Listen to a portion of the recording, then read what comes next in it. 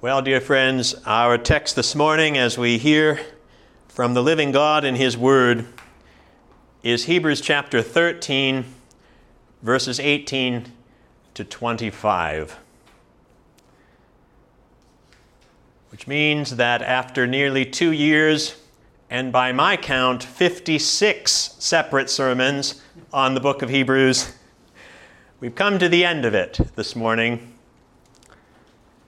And I pray that it's strengthened our faith. I pray that it has expanded our understanding of the gospel. And most of all, I pray that this time we've spent in Hebrews has become part of the means of our endurance in faith, of how it is that we'll go on to run the race set before us. Because that's been the aim of the pastor all through Hebrews, and it remains the aim, even in these closing verses of chapter 13. Verses 18 to 25 are the closing of a letter. There can be little doubt about that. The various issues that are addressed in these verses, many of them are the normal, customary elements of a letter's conclusion. There's a request for prayer, there's a benediction, there's a final summative exhortation, there's a note about future travel, there's final greetings, there's a concluding blessing. But it's verse 22 that makes clear how the pastor himself understood the genre of what he has written. Look there for a moment. Verse 22 says, I appeal to you, brothers and sisters, bear with my word of exhortation, for I have written to you briefly. Now, all through this series, I've referred to Hebrews as a written sermon.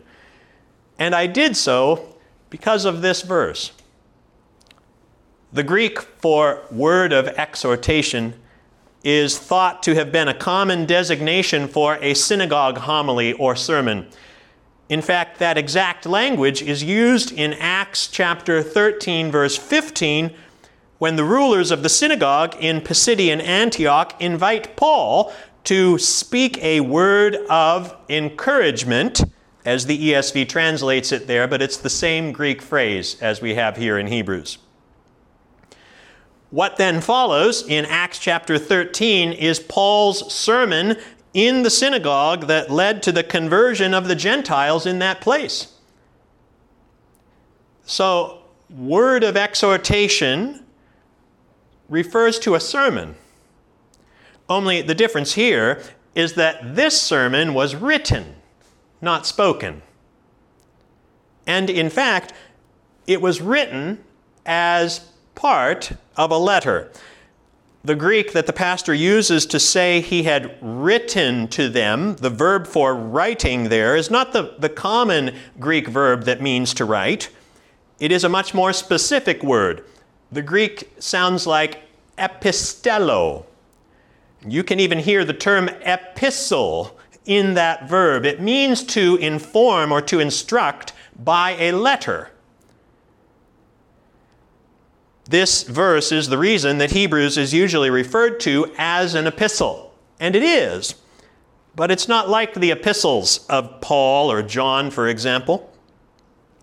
Because from Hebrews chapter 1, verse 1 to chapter 12, verse 29, what we worked through was a written word of exhortation.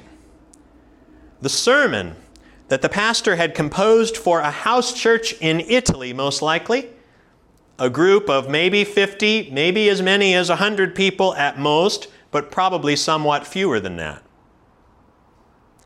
The simplest way to put it is that Hebrews is a sermon sent as a letter. And it is the closing of that letter that we're looking at this morning.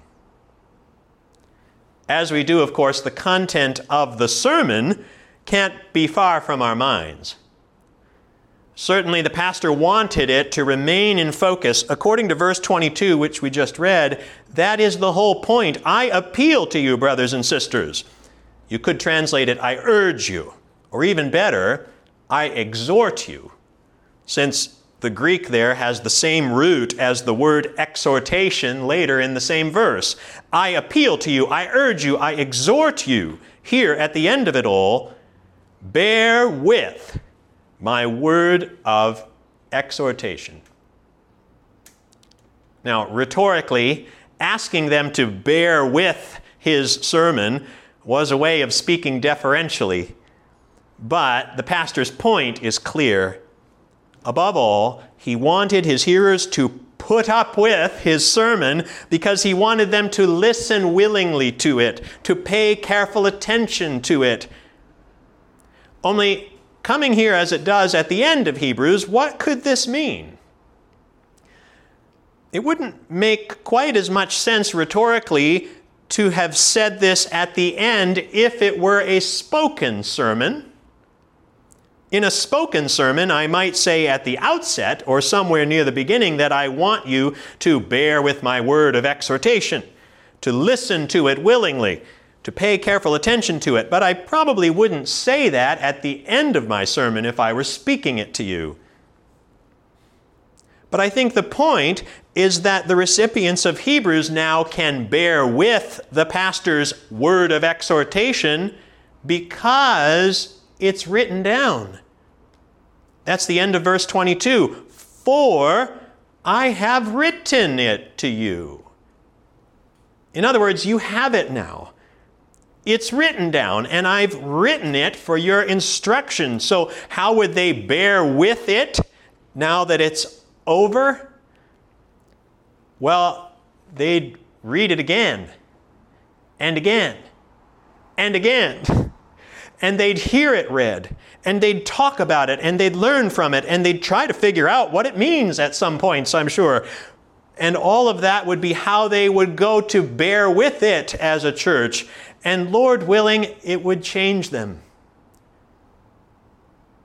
Now, you'll be glad to know that part of the reason the pastor says they can bear with his sermon now is that it was brief. I have written to you briefly, he says, which I have found myself chuckling about all week long, because brief wouldn't have been my description of the book of Hebrews, but it was the pastor's, which I think means there's a lot more he could have said. And maybe there's a lot more he hopes their leaders will say as they now reflect on his written sermon. Perhaps something like we have done over these 2 years.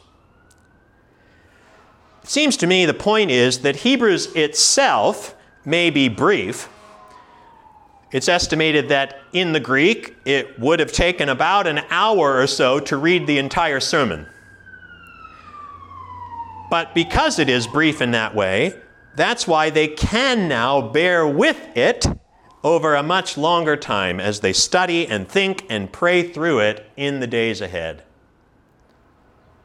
And I take this much time on that one verse because I think in terms of application, this is it for us as well. Don't listen to this final sermon from Hebrews and think, finally, I'm all done with Hebrews. Well, no doubt it is and will be good for us as a church to transition to the study of Matthew's Gospel, which is where we're going next, beginning in September. But the point here is, you and I aren't done with Hebrews, brothers and sisters. We still need to bear with it, because I don't think the Lord's done using Hebrews in our lives.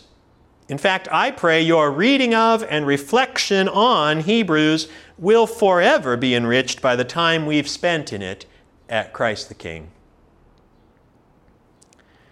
Now, in verses 18 to 25, we've basically got two things happening. We've got the pastor asking for their prayers, and we have the pastor praying for them. The pastor's prayer for them, of course, is the famous benediction in verses 20 and 21, which is where we'll end our time this morning. But I do at least want to say something about the other parts of this text, which I'll take under the heading of the pastor asking for their prayers. In verses 18 and 19, the pastor explicitly asks the recipients of Hebrews to pray for him. Pray for us, he says in verse 18, for we are sure that we have a clear conscience, desiring to act honorably in all things. And then in verse 19, he says, I urge you the more earnestly to do this, that is, to pray, in order that I may be restored to you the sooner. And then later, in verses 23 to 25, we get a little more detail about the circumstances in which the pastor wrote Hebrews, and why it is the hearers needed to pray. But let's start in verse 18. From last week, you'll recall the pastor had just exhorted his hearers to obey and submit to their leaders in verse 17. Then in verse 18, it seems the pastor places himself within that group. Pray for us, he says. Meaning, pray for your leaders, including me. He doesn't go into how they should pray for all the leaders. But the point is, they need to be praying for their leaders, including for their leaders' specific needs and circumstances, as we'll see. But notice first how in verse 18 the pastor appeals for their prayers on the basis of his and his fellow leaders' clear conscience. For we are sure that we have a clear conscience, he says. We've seen this language of the conscience before in Hebrews. For example, in chapter 10, verse 22, the point is that because of the blood of Jesus and because of the fact that Jesus is now a great priest over the house of God, we can draw near with a true heart and full assurance of faith, with our hearts sprinkled clean from an evil conscience. Chapter 10, verse 22 says. In verse 18 of our passage this morning, the word that's translated clear, as in we're sure we have a clear conscience, is a word that usually means good. We have a good conscience. Good as in the opposite of evil. So that reading this language of the good or clean conscience alongside the evil conscience that the pastor says Jesus cleanses us from in chapter 10, verse 22, the point then seems to be that the pastor's saying that he and the other leaders with him are writing and teaching and living as those who really have experienced the things he's written about. That they are leading out of their integrity as persons who have actually experienced that of which they speak. And according to the end of verse 18, that's reflected not only in the words they say, but in the things they do. Because the pastor says they're desiring, or you could translate it, they're determining, or they're willing, or they're choosing to act honorably in all things. To conduct themselves well, you could say, to do what is pleasing to God. In other words, the pastor's authority as one of their leaders rests on his integrity as one who has faithfully interpreted and now lives by the Word of God. And knowing that that's the case, what the recipients of Hebrews must do is pray for him and for all their leaders. They must pray that their leaders continue in these things, of course. The text doesn't say that explicitly, but I think it's implied. Our leaders must have a clear conscience, desiring to act honorably in all things. But how crucial it is that we pray for them to continue in that, to persevere, to run the race set before them, to keep the faith. Someone once asked me if I thought the reason so many leaders in the church fall into sin of one kind or another is because their people aren't praying for them. And I know there's more to it than just that. But please do take this seriously. The devil is all too glad to ensnare as many leaders in the church as he possibly can. So you need to pray every week. Pray for your leaders. Pray for Bishop Charlie and the other leaders in Anak. Pray for me. Pray for our pastoral team. Pray for your small group leaders. Pray that we persevere, first of all. And then secondly, pray for the specific needs of which you're aware. Because that's where the pastor goes here in verse 19. I urge you the more earnestly, literally all the more, I urge you to do this, to pray, in order that I may be restored to you the sooner. Here the pastor asks them to pray for a specific circumstance, a specific need, for him to be able to carry on his ministry effectively. He asks them to pray that he would be restored to them. And we don't know what it is that he needed exactly, because we don't know what it is that's delayed him. But the point is, they knew. That's why he doesn't even need to say it here. They know who he is. They're aware of his circumstance, and the pastor urges them the more earnestly to pray about that. And notice a couple of things. Notice how the pastor asks them to pray that he may be restored. The verb form there is passive, meaning the pastor can't accomplish this on his own. It's God who would restore him to them. And that's going to happen, the pastor tells them, in connection with their prayers, you see. In fact, notice how their prayers will make it happen sooner. Is this how you pray for your leaders? When you know something of their circumstances, and maybe you know there's something that's hindering their ability to do what they want to do, often this happens in the leadership of the church. Or maybe there's something that's causing a block to the effectiveness of their ministry. What are you supposed to do? We're supposed to pray, brothers and sisters.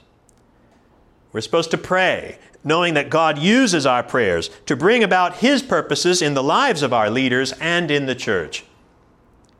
And again, we don't know why the pastor was separated from the recipients of Hebrews, and we don't have the full picture of his connection to them in the past. But it's clear he knew them and they knew him.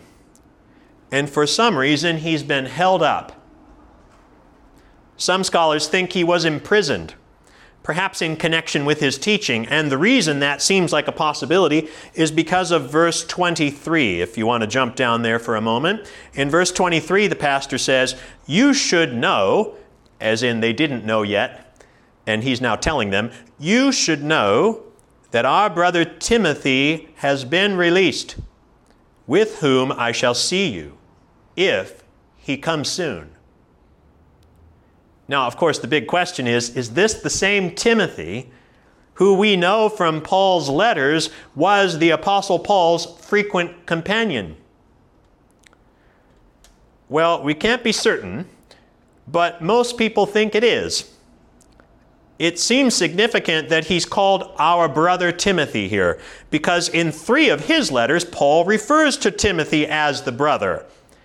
And in 1 Thessalonians 3, verse 2, Paul speaks of Timothy, our brother, just like the pastor does here in Hebrews 13. This has led some people to think Paul himself may have written Hebrews, but I don't think so for reasons that we discussed a very long time ago now. Rather, the point here is that the pastor was likely identified with the network of people who were close to Paul, including Timothy, who evidently had been imprisoned and now has been released, it says. Maybe then the pastor had been in the same situation. Maybe he'd been imprisoned too, and maybe Timothy got out earlier and now the pastor had just been released or will be soon released. It's not clear. But in any event, the pastor seems to think his coming back to them is imminent and that Timothy will come with him, assuming Timothy can make it back to where the pastor is soon. As we've said, the best guess is that that means they're going back to Italy, and probably Rome, if that's the case. Because verse 24 says, "Greet all your leaders and all the saints." Perhaps meaning that the members of the house church to whom the pastor wrote were to greet those leaders and believers who were part of the wider network of Christians in Rome. And then the pastor says, "Those who come from Italy send you greetings." Only the Greek's more ambiguous than that. It simply says, "Those of Italy send you greetings." But one way to read it, and it's how the ESV has taken it, and I think it's probably right, is that the pastor means that those who have come from Italy and are now with him want him to send their greetings back to the believers in Rome. Well, however we land on all of those things, the point is they have to pray.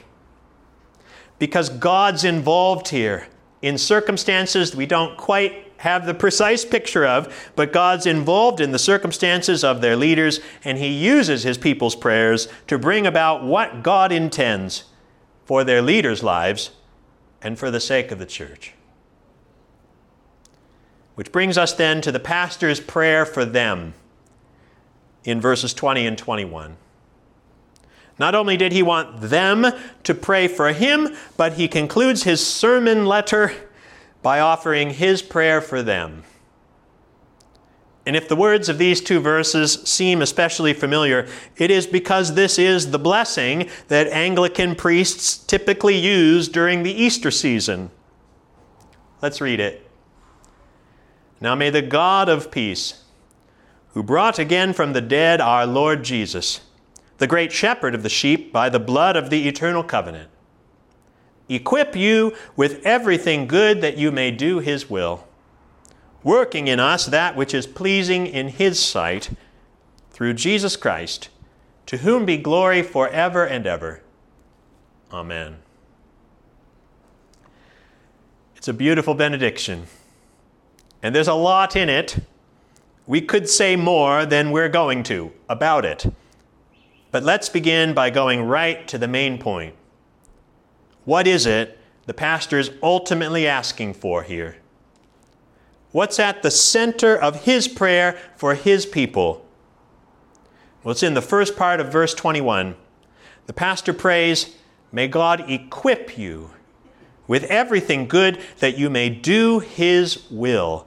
May God equip you with everything good that you may do his will. That's the core. That's the heart of the prayer. And if you've been with us through Hebrews, it probably doesn't surprise you. Because week after week, we've returned to the pastor's primary concern in Hebrews, that his hearers do the will of God. That they do the will of God in their lives all the way to the end, that they endure, that they live by faith. One last time, listen to Hebrews chapter 10, verse 36. "For you have need of endurance," the pastor writes, "so that when you have done the will of God, you may receive what is promised." Above all, what the pastor wants is that his hearers do the will of God, that they may receive salvation. And so what's his prayer for them? In chapter 13, verse 21, it's that God would equip them with everything good so that they can do his will. Only watch this. They still have to do it, right? Nothing's changed about that. They still have to do the will of God. They still have to live by faith. Just like all the examples we spent weeks and weeks considering in chapter 11, they still have to heed the exhortations the pastor gave them throughout Hebrews and especially in chapters 12 and 13. But what the pastor knows and reminds his hearers of at the end as he prays for them is that such perseverance is God's work. He prays that God would equip them. Now you could translate that God would prepare them.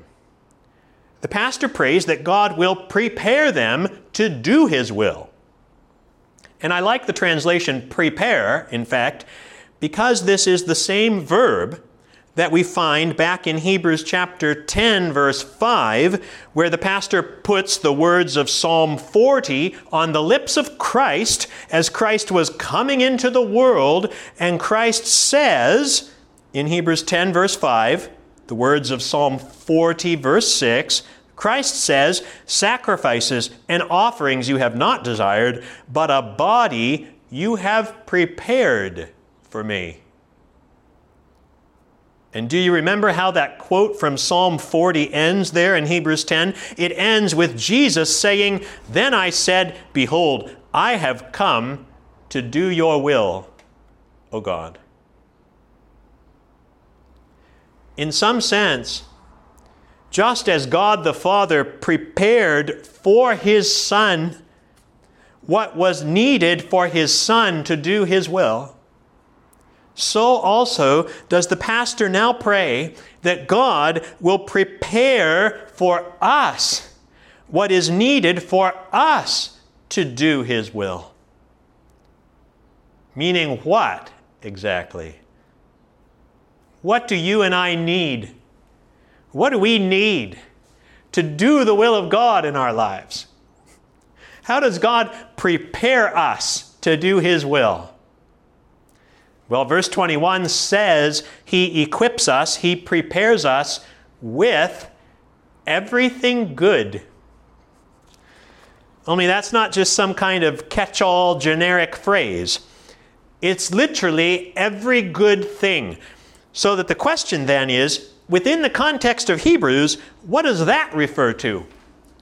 What are the good things? What is every good thing that the pastor has in view here? Well, we do not have to guess at that. In chapter 9, verse 11 of Hebrews, we read, "But when Christ appeared as a high priest of the good things that have come, then through the greater and more perfect tent he entered once for all into the holy places, thus securing an eternal redemption." Or in Hebrews 10, verse 1, we read, "For since the law has but a shadow of the good things to come, instead of the true form of these realities, it can never make perfect those who draw near." Friends, in the context of Hebrews, when the pastor prays for God to equip his hearers with everything good, or literally every good thing, that they may do his will, every good thing is a comprehensive description of all the good things brought about in their lives by Christ's high priestly ministry. It is the realization of what the pastor's sermon was all about. It is the heartbeat of Hebrews. It is the new covenant reality in their lives. It's all that's entailed when we say we have such a high priest, seated at the right hand of the throne of the majesty in heaven, a minister in the holy places. It means we've been cleansed from sin. It means we have a heart made ready to obey. It means we have the privilege of continual access into God's presence for help in time of need. It means we have the promise of final entrance into the kingdom that cannot be shaken. Those are the good things that you and I need in order to do the will of God, aren't they? And the point is that you cannot give yourself any of them, brothers and sisters. It's God who cleanses us from sin. It's God who changes our hearts. It's God who grants us access to his presence. It's God who makes us the sure promise of salvation.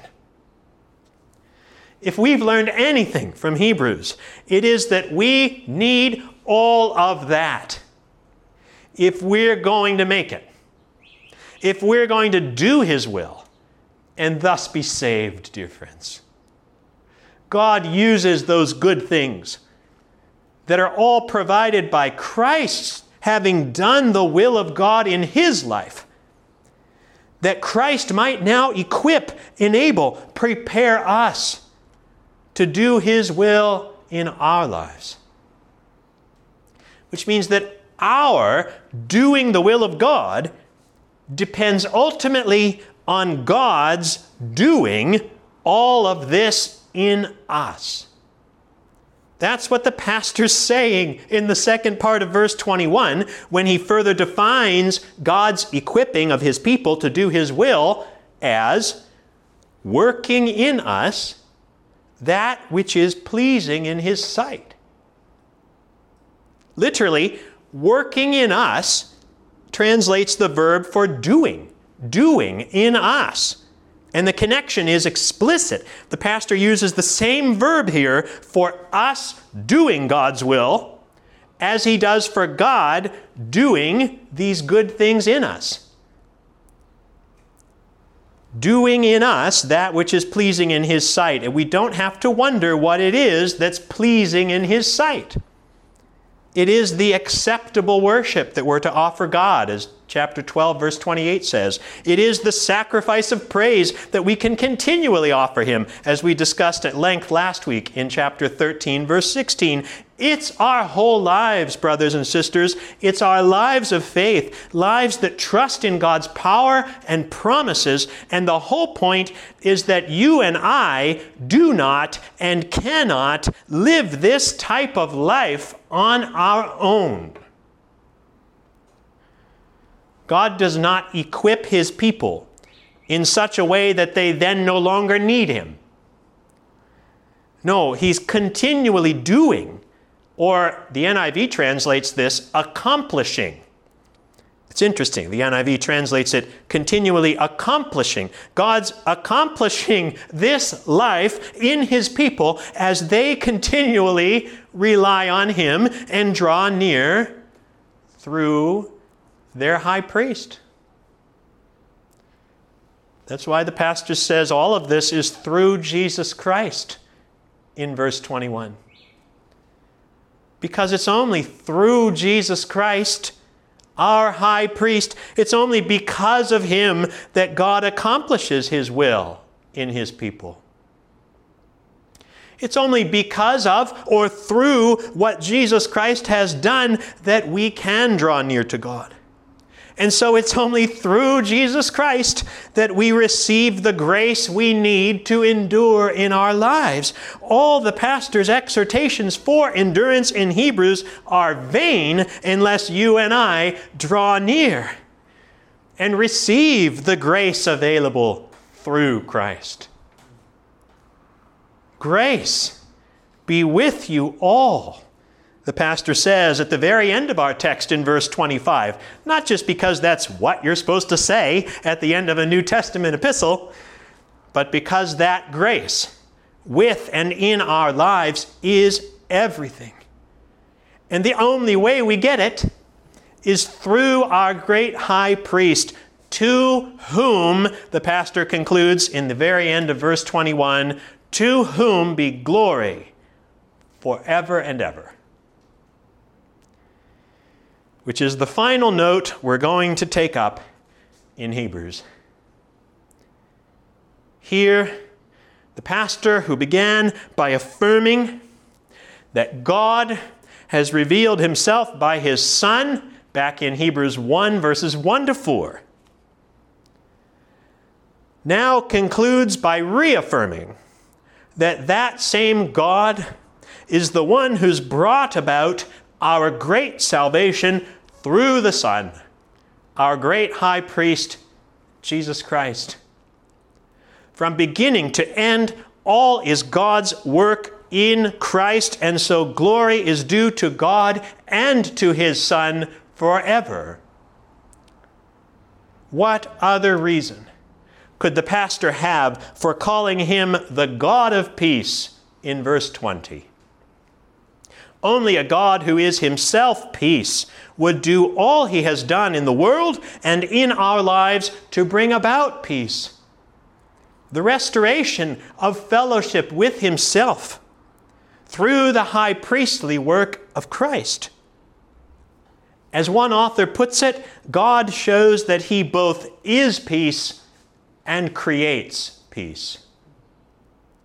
He creates peace by doing what verse 20 says he did, by bringing again from the dead our Lord Jesus, the great shepherd of the sheep, by the blood of the eternal covenant.